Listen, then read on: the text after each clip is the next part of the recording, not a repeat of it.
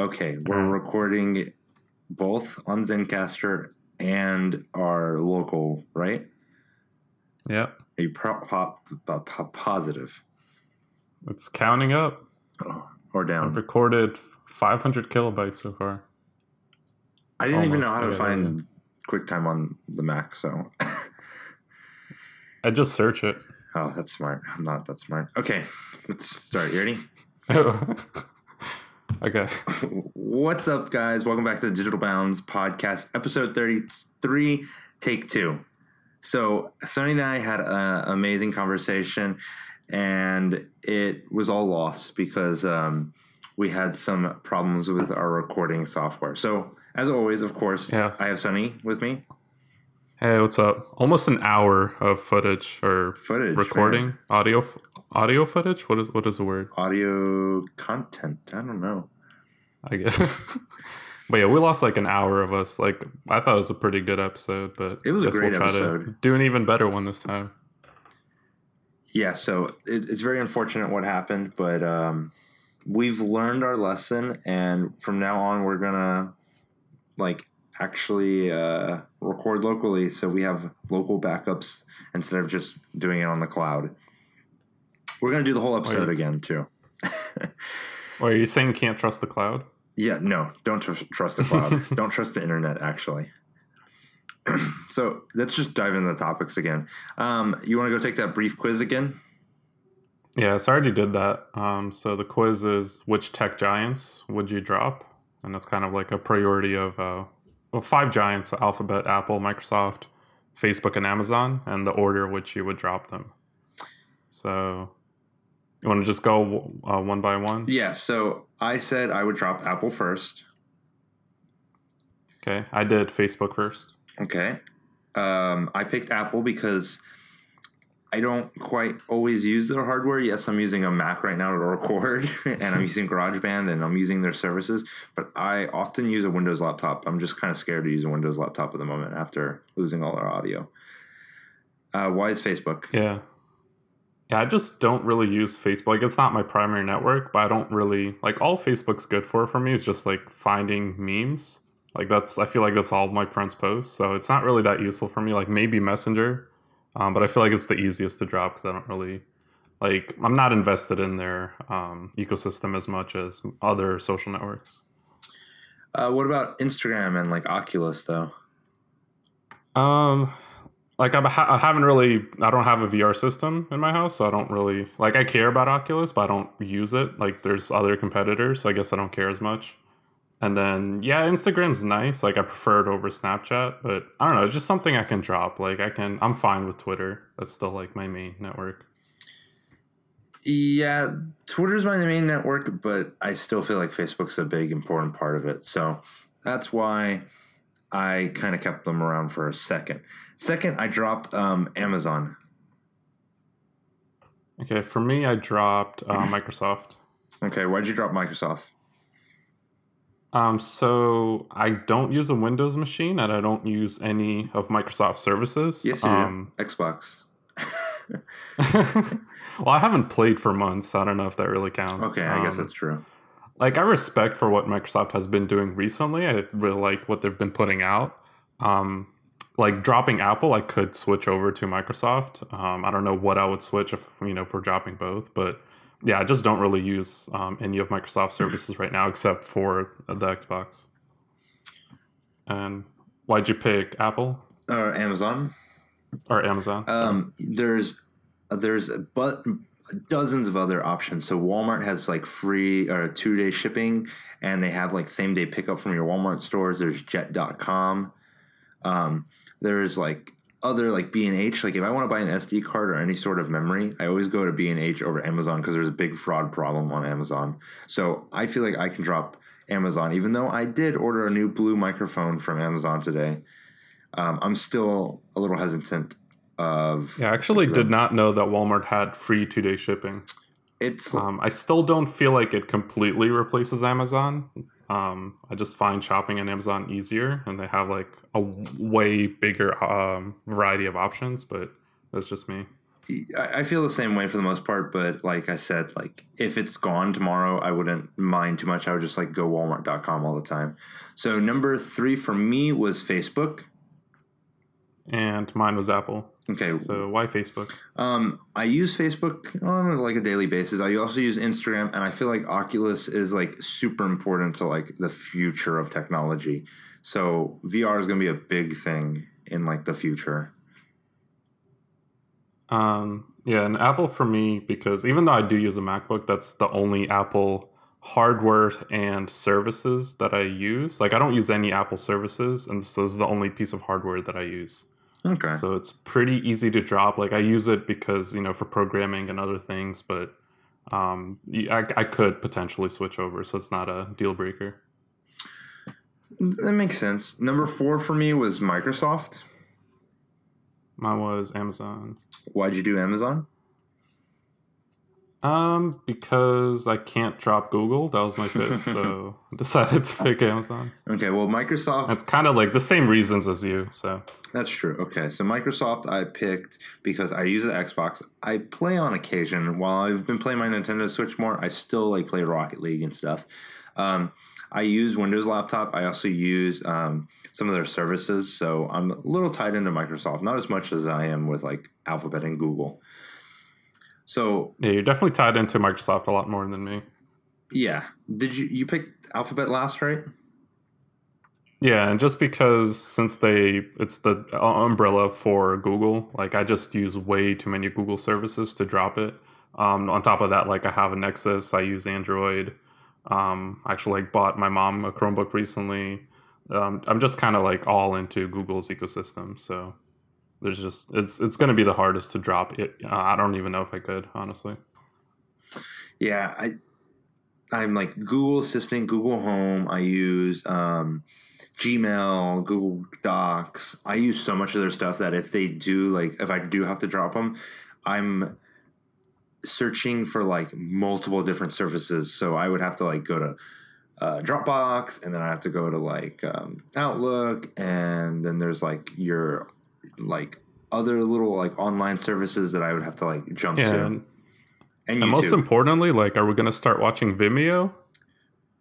Ooh, man. I'm like, yeah, I feel dirty. It changes perspective, right? Yeah. Like, I want to put them number 6. Okay. So, let's see. There's the little information. So, for most people, this is from the New York Times. So, most people drop Facebook first. That's 56%. Second, or 22% of people dropped Microsoft first, 10% dropped Apple first, 6% dropped Alphabet first, 6% dropped Amazon first. So dropped last was 38% Alphabet, 34% Apple, 13% Amazon, 11% Microsoft, and 1% Facebook. So Facebook is definitely like the one that everyone's okay with getting rid of. Yeah, and I feel like I said this on the first take, how I feel like the demographic for New York Times, and this is not like confirmed or anything, but I feel like it's more older readers as opposed to like, millennials and people in their 20s or potentially their teens. And for them, they use Snapchat and other social networks over Facebook. Facebook kind of is really dying out for millennials, I feel like. And I can contest that a little bit. I say it's more affluent, so college educated. I read it, but I'm like a journalist, so they're college educated, making probably about $56,000 or more, married, stuff like that. So they do skew a little older, and they do skew a little more affluent because you do have to pay for the New York Times. So these people are most likely journalists themselves, or like somehow work in politics or some sort of high income job where they're like, okay, they're not using Facebook. They're probably using Twitter, in all honesty. Yeah, that makes sense. Yep. So let's talk about Microsoft Build. Yeah, so there's a lot of stuff that happened at the Build conference. I'm not too familiar with it. Obviously, we already went through a take, so I'm more familiar with it now. I guess we can start with the Fall Creators Update for Windows 10. Yeah, okay. So Windows 10 Fall Creators Update, it's necessarily like the next version of Windows. So if it wasn't Windows 10 being the last version of Windows forever, this would be like a Windows 11 instead, Yeah, this sounds like what Apple was doing with OS 10, where they're kind of like it's not like even though it's OS 10, like they're just releasing new version names for the same version number. Yeah, it's like Sierra and like just on and Yeah, on. So yeah, it's the same theory.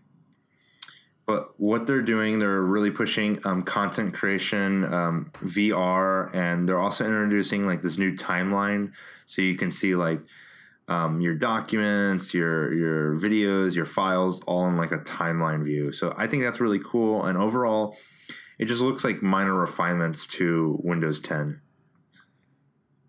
yeah. I think one of the big things from this is the fact that they're pushing content through Cortana to your other devices. So it's kind of like similar to handoff on an Apple's ecosystem. Um, and yeah, just basically like through Cortana, so maybe you're reading a Word document or you're writing one, and then you can go through to your iOS device, and through Cortana, there would be a notification. You can click it, and it opens up Office on your iOS, and it just opens like the same document in the same place where you were at. So I think it's pretty cool. Yeah, they're putting a focus on Cortana and kind of making it more of like a voice assistant that you'll want to use everywhere. So on iOS, Android, and your Windows laptop. Maybe one day it will come to Mac in some capacity, but Cortana's okay. Like I'm not too concerned with what Microsoft's doing with Cortana. Yeah, but the big thing with that is they kind of like realize that okay, we have not won the mobile market, so we're really strong in the hardware, laptop, and computer market. So they're pushing really strongly into that, but then still pushing their services onto other mobile devices, so on iOS and Android, because that's where the users are. And I kind of relate it to how Google pushes, like they don't care where the users are at, whatever hardware they're on. They just push their services to their users no matter where they're at. Yeah, so Microsoft has like laptops that are like enterprise and like consumer grade. They don't have any phone, but they have great services. Google has great services, and they have a phone like market that is just huge, and they're slowly pushing into like the enterprise market with Chromebooks. So it looks like Microsoft and Google are competing the closest, like versus like Apple and Google. Like Microsoft looks like the closest like competitor to Google. Yeah, and it's almost like they're coming off like from separate ends, where Google started off as like a software company, and then Microsoft started off as like a hardware company. I know they're both software, but Microsoft was like stronger with hardware, and Google was stronger with software. Yeah, it's interesting to see these companies like introduce all these like lock-ins now. Apple does it with their like services and their hardware. Microsoft's starting to do it the same way, and Google's doing it very much the same way with like their Pixel and their other Chromebooks. Well, I don't know if I would really say it's lock-in. They're kind of freeing, like you still have to use their services, but they're freeing where you can access them from. So you can access Office from at this point from anywhere, like even on a Chromebook. Yeah, but I would say it's still lock-in because you're locked into like Microsoft services in a sense. Like you're locked into Microsoft. They encourage you more to use a Windows laptop than a MacBook. Right. I mean, it's still accessible, but yeah, they're definitely still pushing like the Surface line very, very hard on that. Yeah, but it is an unbundling of like all the services. So now we can access it on anything, where Apple still has iMessage only on the Mac. Yep. So the next thing was their new visual identity. It's the Microsoft Fluent Design System. For their, what were they calling it? Multi-reality, right? Yeah, it focuses on light, depth, motion, material, and scale. So it's building on top of Metro, and the Fluent Design is meant to like work in not only your laptop or your phone or your Xbox, but also in mixed reality, so in VR and AR. So you'll be able to use this anywhere. So Microsoft's thinking far into the future. Yeah, and I think that definitely makes sense since they're kind of like pushing the VR VR, like on a world of Whoa. hardware and stuff? VR? Microsoft doesn't know that word. They call it mixed reality, okay? I'm sorry, mixed reality. But with what is their version of VR? I forget what it's called. Well, they have HoloLens, which is AR, but they have VR that is VR, but they're partnering with like Acer and other OEMs to release like a headset. So that goes in conjunction with their VR motion controllers that they announced. They're just regular motion controllers. They come packed together with the Acer headset, and the bundle together ships for $399. So you get the headset and some cool motion controllers that have some lights around them. Yeah, and like there's a lot of technology that looks like goes into these controllers, but I really hope that the actual VR headset is pretty good quality and not where like the controllers are taking up the majority of that price tag. Because like $400 for controllers, it's a little too steep. Well, they do have the Microsoft Pro, or the Xbox Pro controller, which is ridiculously priced. What's what, like 100 or 150? Oh, damn. Okay. But I think the headset quality will be slightly better than like the PSVR. Not as great as like Oculus or HTC Vive, but it's going to be up there. Yeah, at the very least, has to be better than the Daydream, which is like $130 or something like that. I think 79. Oh, okay. Yeah, I think so, because I've been eyeing them on Amazon. I've been debating on buying it, but I don't really see any like apps or games or videos or anything that I want to use VR in, so I don't want to spend $79 on a headset. That's not that great. Yeah, it's pretty comfortable though. Yes, I did. I used it at South by for like some virtual reality experience, and it was okay, but it let a lot of light bleed in, so it's not that great in the end. Yeah, but going back to like Fluent for a second, like since they're kind of leading with HoloLens and introducing new controllers and stuff, I think it makes a lot of sense for them to introduce a new design language that's ready for their multi-reality, mixed reality, whatever they're calling it. Just having like a design language that's ready for that, because that currently there isn't really any sort of standard or consistency for that yet. So like to be able to start off and not kind of have it as an afterthought, I think is a smart idea. Yes, I do really like that, because they're building on top of their Metro flat design, and really what they're doing in the end is just adding in shadows and more colors to make sure that it works everywhere, which I think is really brilliant on their part, because no one else is really doing this. Right, exactly. The other interesting part of this is Story Remix, which is like the next iteration of Movie Maker. It has a little pieces from everywhere. So it has Google Photos in there where you like auto create instant videos.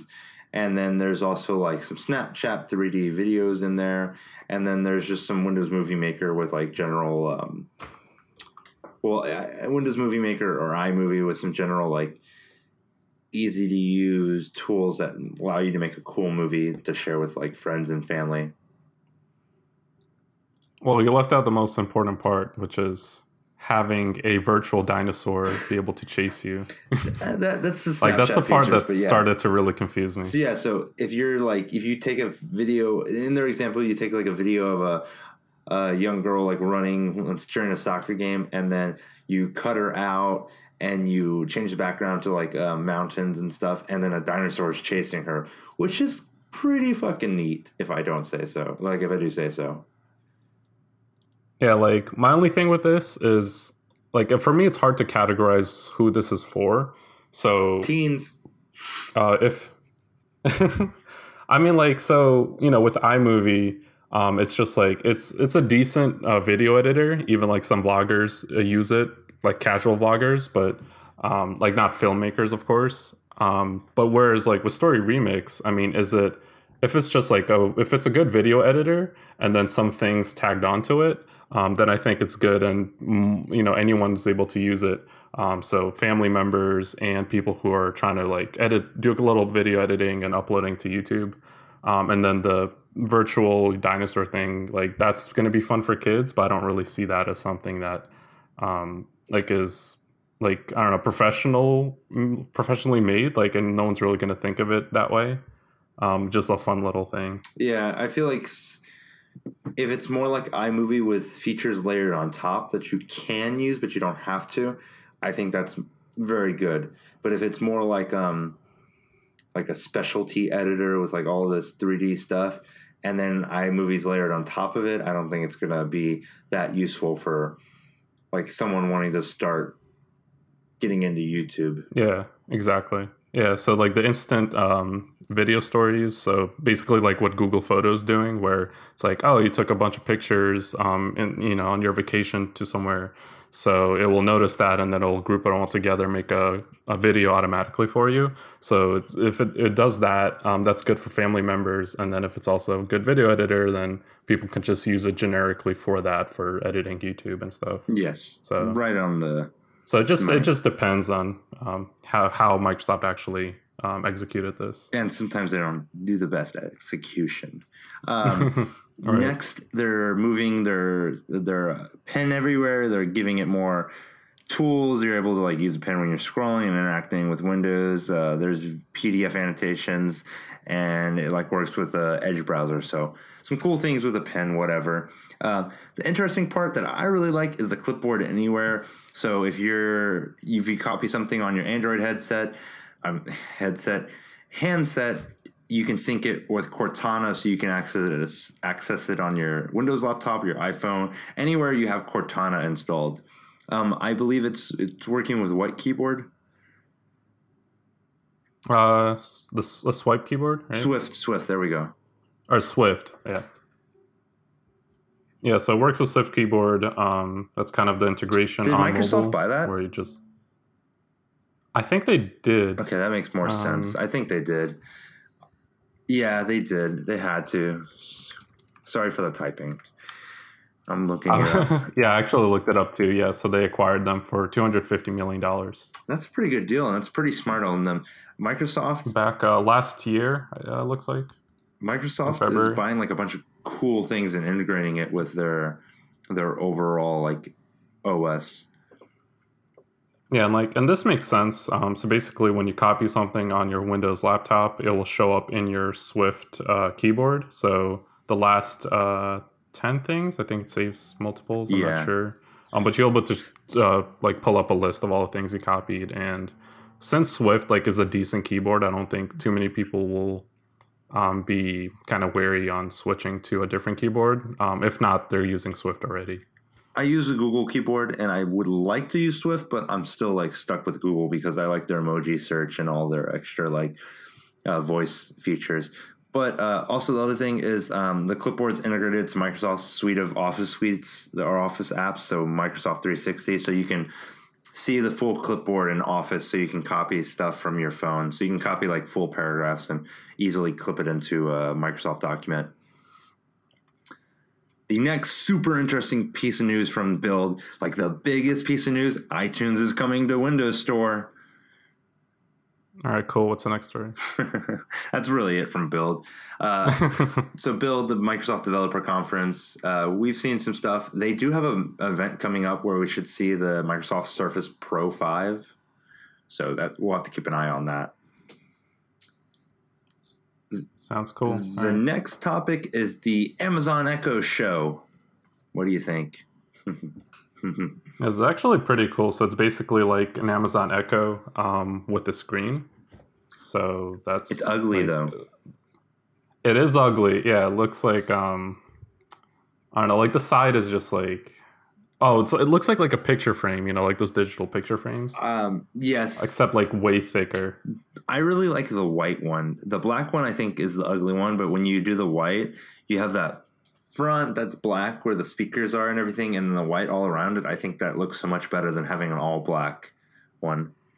Yeah, because it kind of just the background blends in. But the main thing I like about this, like if you think about it, you know, in the kitchen or like in the living room, you'll have like an iPad or something for recipes, or sometimes like you need something visual to go alongside a voice assistant. So even though like yes, it can give you a weather update. Sometimes it's nice to get a visual of just seeing the numbers and like the icons and stuff.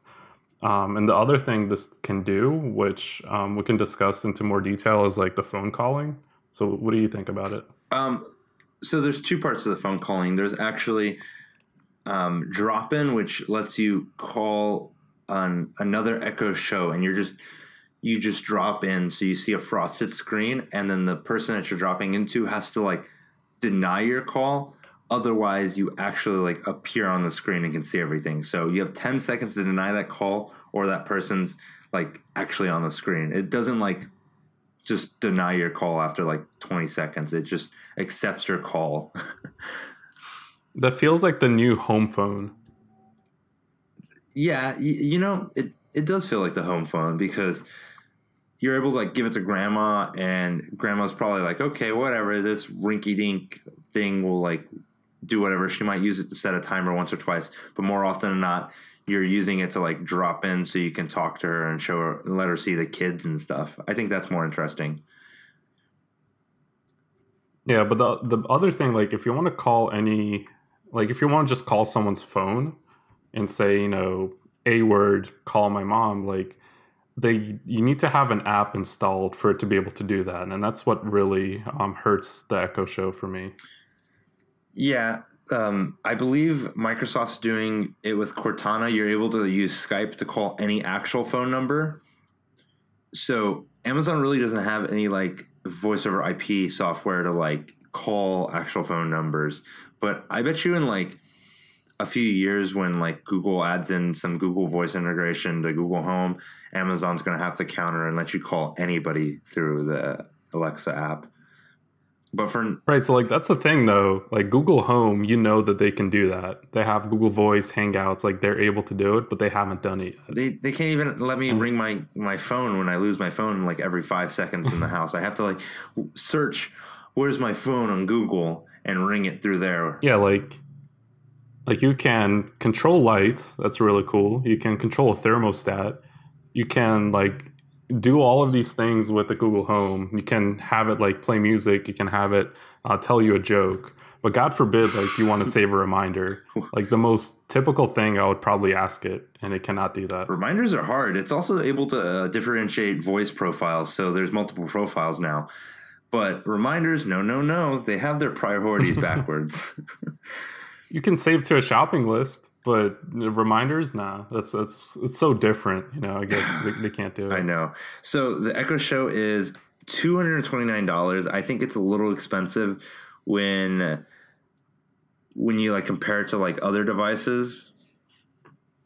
Yeah, I think it's like that extra $30. It starts to go over that 200. Like 200 is kind of the sweet spot, like 199. Yeah. And then the initial Echo. Was it the Echo? I don't remember. Like the really tall one? Yeah, the Echo. It's Amazon Echo. Is $179. Yeah, because I think I get it confused with the Echo Dot. But anyway, that one's $179. So like $199 wouldn't be that steep. But the fact that they're adding like $230 extra dollars, it's just a little weird. Yeah, I think... So I have a Google Home, and I've been debating on switching to the Echo system just because I feel like Amazon is more committed to the Alexa platform than Google is committed to Google Home. Yeah, I definitely feel the same way. And I also feel like it's more... But that it's... I also feel like it's more... Yeah, Sorry. Okay, you go. Okay, I feel like it's more economic to buy an Echo Show, put that in the kitchen, buy an Amazon Echo for like the living room, and then put like an Echo Dot in every bath or like bedroom instead of buying Google Homes for every room. Yeah, plus Google doesn't have a competitor to the Echo Show yet, so like Amazon's ecosystem is much bigger in this case. Even though like Google Home can still integrate with certain like Google services, but I think even with the Echo, you can have it read your Google Calendar, right? Yes, I think you have to like set it up some weird way through their app, but I think it works. Yeah, but like as soon as you switch over to Alexa and the Echo, like Google's gonna release a bunch of features at I/O They're gonna be like Google Home is just can do everything. Well, I'll know in like 2 or 3 days. I don't move into the new house till like June 19th, so I have like a solid month of planning. Okay, that's good then. Will you pre-order or buy the Echo Show? Probably not. Like I have the Google Home. I'm gonna stick with it. If Google really doesn't do anything for a month, I might switch over to the Echo. I'm not sure. One other thing, I think the most important thing about the Echo Show is you're able to see video feeds from your cameras. So like if you have a Nest, you're able to say like, "Hey, word, show me the nursery," and it just shows you the video on the screen. That's super important for me where I'm trying to like watch my daughter. Yeah, that's actually super useful. So I like that. That's why I want to buy it instead of like gluing a tablet to the wall and like hiding the wire like by some like wonky method. I can just do the Echo Show. Yeah, it makes total sense. So the last and final like newsy article is Snapchat's earnings call. So they announced major losses and their stock subsequently just crashed. It was down like $6 at the most. It's back up to $20 this Monday at like 8 o'clock. Yeah, so I know that you invested into Snap. And I immediately sold. Yeah. So initially you said you're looking for the long run, 5 to maybe 10 years sell at that point. So you're kind of going back on that now, right? Do you still believe in Snap? I still believe in Snap, but I also think investing in a tech company at IPO is the easiest way to make money. So if you put in 10 grand and the stock goes up like 5-6%, you're making a nice chunk of money just right there immediately. So like BuzzFeed is supposedly going to IPO sometime this year. That's another company that I don't exactly like see as a short-term investment. I see it more as a long-term investment, but the short-term return from an IPO is going to be massive. If it IPOs at $20 and then it peaks at 30 and I sell at 30 and then I made all of that money off of that 10 grand that I invested. Yeah, that's probably like the fastest way to have your money make more money for you. Mm-hmm. But I will invest in Snap again. I thought about doing it when it was like at $17, especially now that it's up to 20. But I decided that I need a little more information on Snap because Snap is not a traditional company of any sort. And while I'm like, I guess you could call it like optimistic in a sense, I'm still very bullish on the idea of Snapchat and Facebook kind of taking all the features. I have to see what Snapchat's going to do as an answer to all that. Yeah. Yeah, because Instagram's just left and right copying Snapchat, and it's actually working in a lot of cases. So we'll just have to see. Yeah. Would you invest in Snapchat? I've thought about it, especially with the shares going down, but I just don't really, I feel like, believe in the company enough. And obviously, like, I know I Snap a lot and, and I use it and I love the service. No, you don't. Do you really Snap a lot? Really... No. Okay. I was like, I hear his sarcasm, but I'm not sure. Yeah, that was total sarcasm. But yeah, I don't know what to really think of it as. Like, I don't believe in it as a tech company yet. I could be completely wrong in 5 years, but I don't see it sticking around that long. I see it sticking around long term like Twitter has, but I feel like it's going to go through a lot of turmoil. On a side note, if you do start investing, Sonny, I would look up the Robinhood app. It is a free app that lets you trade without any like commission fees. So like Scottrade charges you like $7 a trade. Robinhood doesn't charge you that fee. Yeah, I actually have the app on my phone. So I have one stock in GoPro. Oh, GoPro. I just wanted to like try it out. Yeah. I actually bought some stock the other day of what is it? It's like Chiron. It's like some software company that secures internet cloud providers. They're like a security provider. And I bought it through the. Yeah, I never heard of them. Yeah, I've heard. I bought it through the Robinhood app, and this is the first time I'm their like Robinhood Gold subscriber. So I put in so much money and they matched my money, and I've actually like turned a profit on their money, so I'm gonna sell all the shares. Oh, that's actually really awesome. Yeah, because bought it at like, man, it was like it was $1.65 a share, and now it's at like $2.85 a share, and I bought like a good amount of shares, so equity value is like $4 or $5 grand or something. Yeah, that's like, I don't know, like more than a third, like almost double. Yeah, not quite. Almost. It gets complicated. Too much math. So personal topics. Sorry. Oh man. Okay. So. Okay. No, but like, yeah. One last thing, my issue with Snapchat is like their user experience. I feel like is not very good.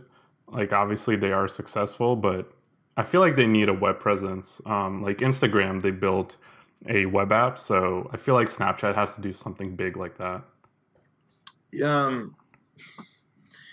Like I understand where initially they came from, so it's kind of like very real time, almost like kind of Casey's Beam app. Well, that failed. Where you kind of just have the camera available. Like I want to at least be able to browse profiles and stuff. I don't think they're ever going to do that because they're a mobile first app. Yes, they did change some things, and they're like allowing you to like loop videos indefinitely, but I don't think in the long run they're gonna move to like a desktop experience, because honestly, like a native like desktop experience or a browser experience is not that good for what Snapchat does.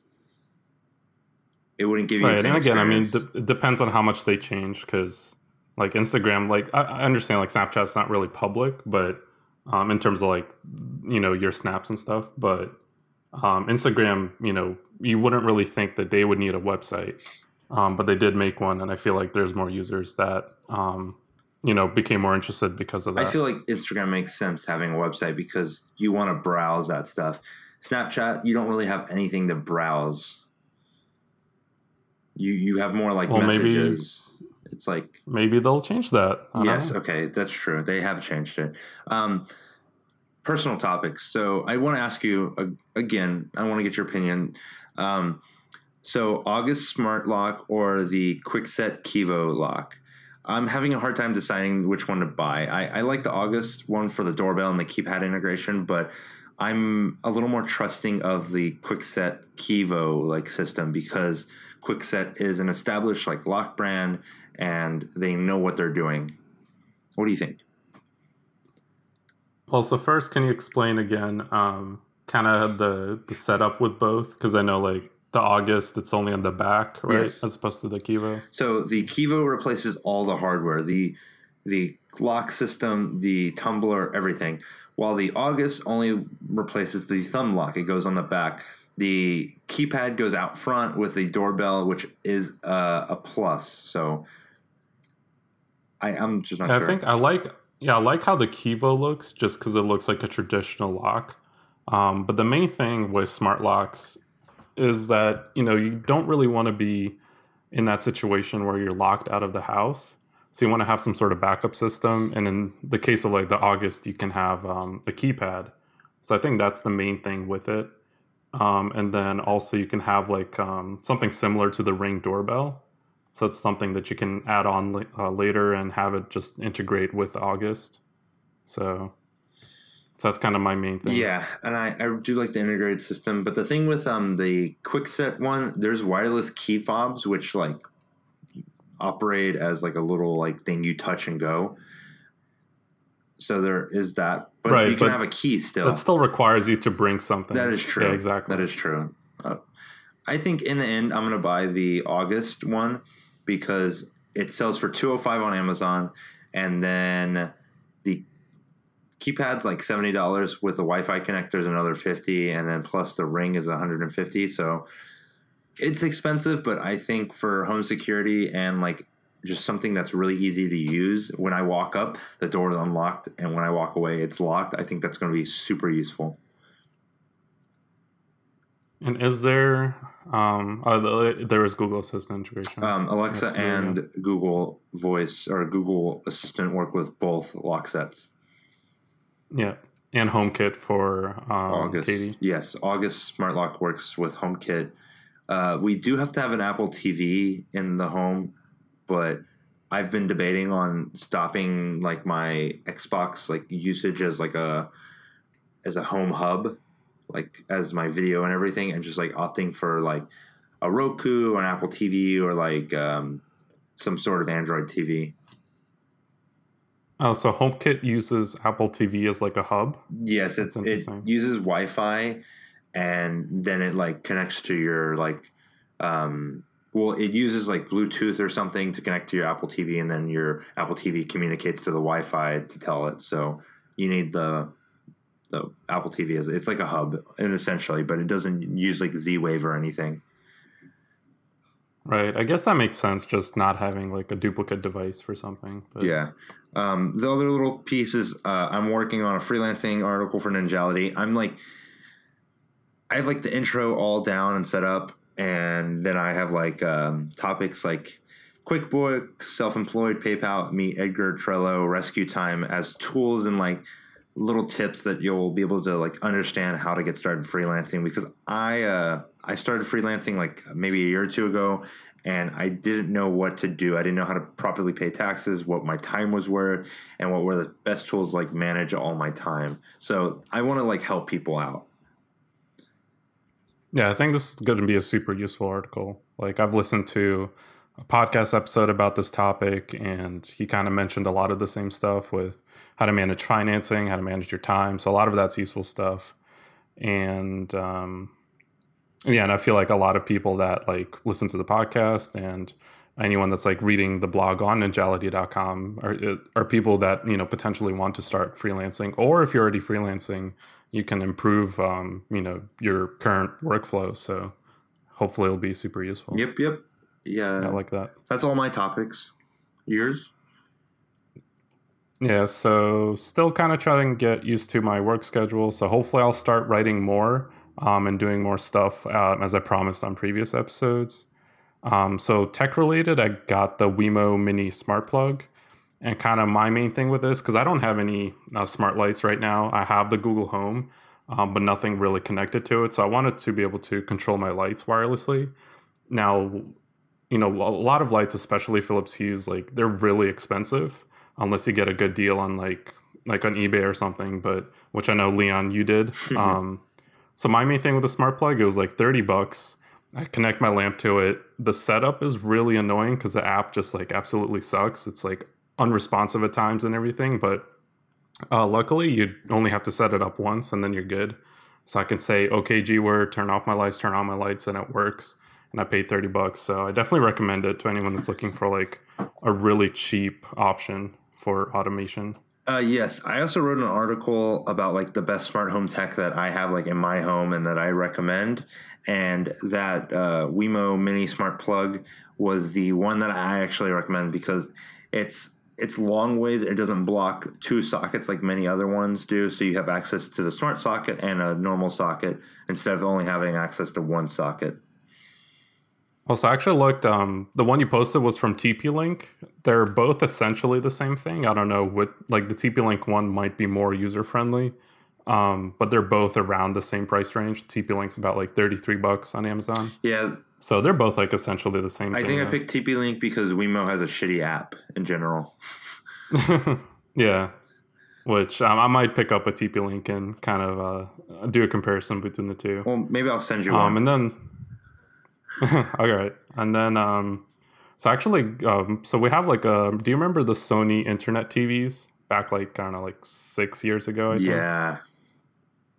Yeah, so we still have one downstairs, and like YouTube kind of stopped working. Like a bunch of the apps, Oh, man. it just starts getting really outdated.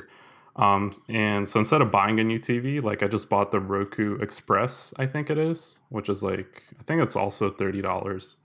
Um, which I didn't really care about Roku until I realized I had Google Play, and you can cast some things like YouTube, which is like the only thing you care Yeah. about. So yeah, it works, and it has Google Play, so that's the main thing with it. Well, Kyle, our friend Kyle that works with us, he just got that new 4K, like 55-inch. TLC, yes, I think, or TCL, and it has the Roku and built in. And like I've debated about buying them, but I felt like Roku was just not a good platform because I don't know. I remember Roku back in the day and they sucked. But now if they have I'm the same way. Yeah. Now if they have like they completely changed. Yeah, like now if they have Google Play and Cast like enabled on YouTube, I'm totally in for it. Yeah, the only thing like I haven't been able to get casting working like from at any point. You have to open up the YouTube app and then do it. So it's not perfect, but it's definitely possible to do it. But again, for like $30, again, like this kind of like a budget guide to home automation, I guess, or not automation, but just home tech. But yeah, actually, like it surprised me, like you said. I like it. And last thing, like I saw Guardians, I thought it was really good, better than the first one. So if anyone's like really into Marvel, DC stuff, and you like the first Guardians of the Galaxy, second one's really good. It surprised me. It's like really funny. I wish it was rated R, but that's pretty much the only thing. Well, I'll see it when it comes out on Google Play because I have a child and I don't get to go to the movies. But I think that like Guardians of the Galaxy and some of those DC movies, they need to push the line of like rated R and like PG-13, but I don't think all of them are a good fit for like rated R. Like I think Deadpool was one of the better fits for like rated R, but I think if you had like Superman as rated R, that wouldn't have been a good fit. Well, like I say it because like there was a lot of kind of crude humor, so if it was rated R, they could have taken it a step farther. But it's definitely at the same time, it's kind of like the Avengers, where it's your kids will want to see it because it's like superheroes and stuff. So it's kind of both sides to it. Yeah, it's really hard to like for those franchises to decide. I bet like, do we put this to rated R or not? Yeah, and I think that's pretty much it because we've been like talking for 50 minutes, and we said we would not talk for an hour. Yeah. Well, second time's a charm. We have it recorded locally and on our Zencastr app. Shout out to the Zencastr like support team for kind of like really helping me out and just making sure that I'm like reassured in all of this because the problem wasn't really them. It was more of some APIs and stuff. So if you guys want to follow us on Instagram, Twitter, Facebook, Snapchat, we're all Digital Bounds. If you guys want to read the news, we're on digitalbounds.com. I've been a little slacking here and there for writing, but I'll get back into the groove, and I'm contracting out to some writers to make sure that we have content all the time. So I appreciate you guys doing it. If you listen this far, thank you so much. If you are using Apple Podcast, not iTunes Podcast anymore, you can rate us 6 stars. I know there's only 5, but hack something, maybe use that ransomware software and get Apple to rate us 6 stars. It'd really help us out. Anything else, Sonny? No, I think that's it. Your Twitter? Sunny Singh. So Sunny Singh, and my name is Leon Hitchens, at Leon Hitchens on Twitter. You guys can find us, tweet us, ask us questions, tell us not to trust the internet anymore. So we'll talk to you guys later. Bye. Bye.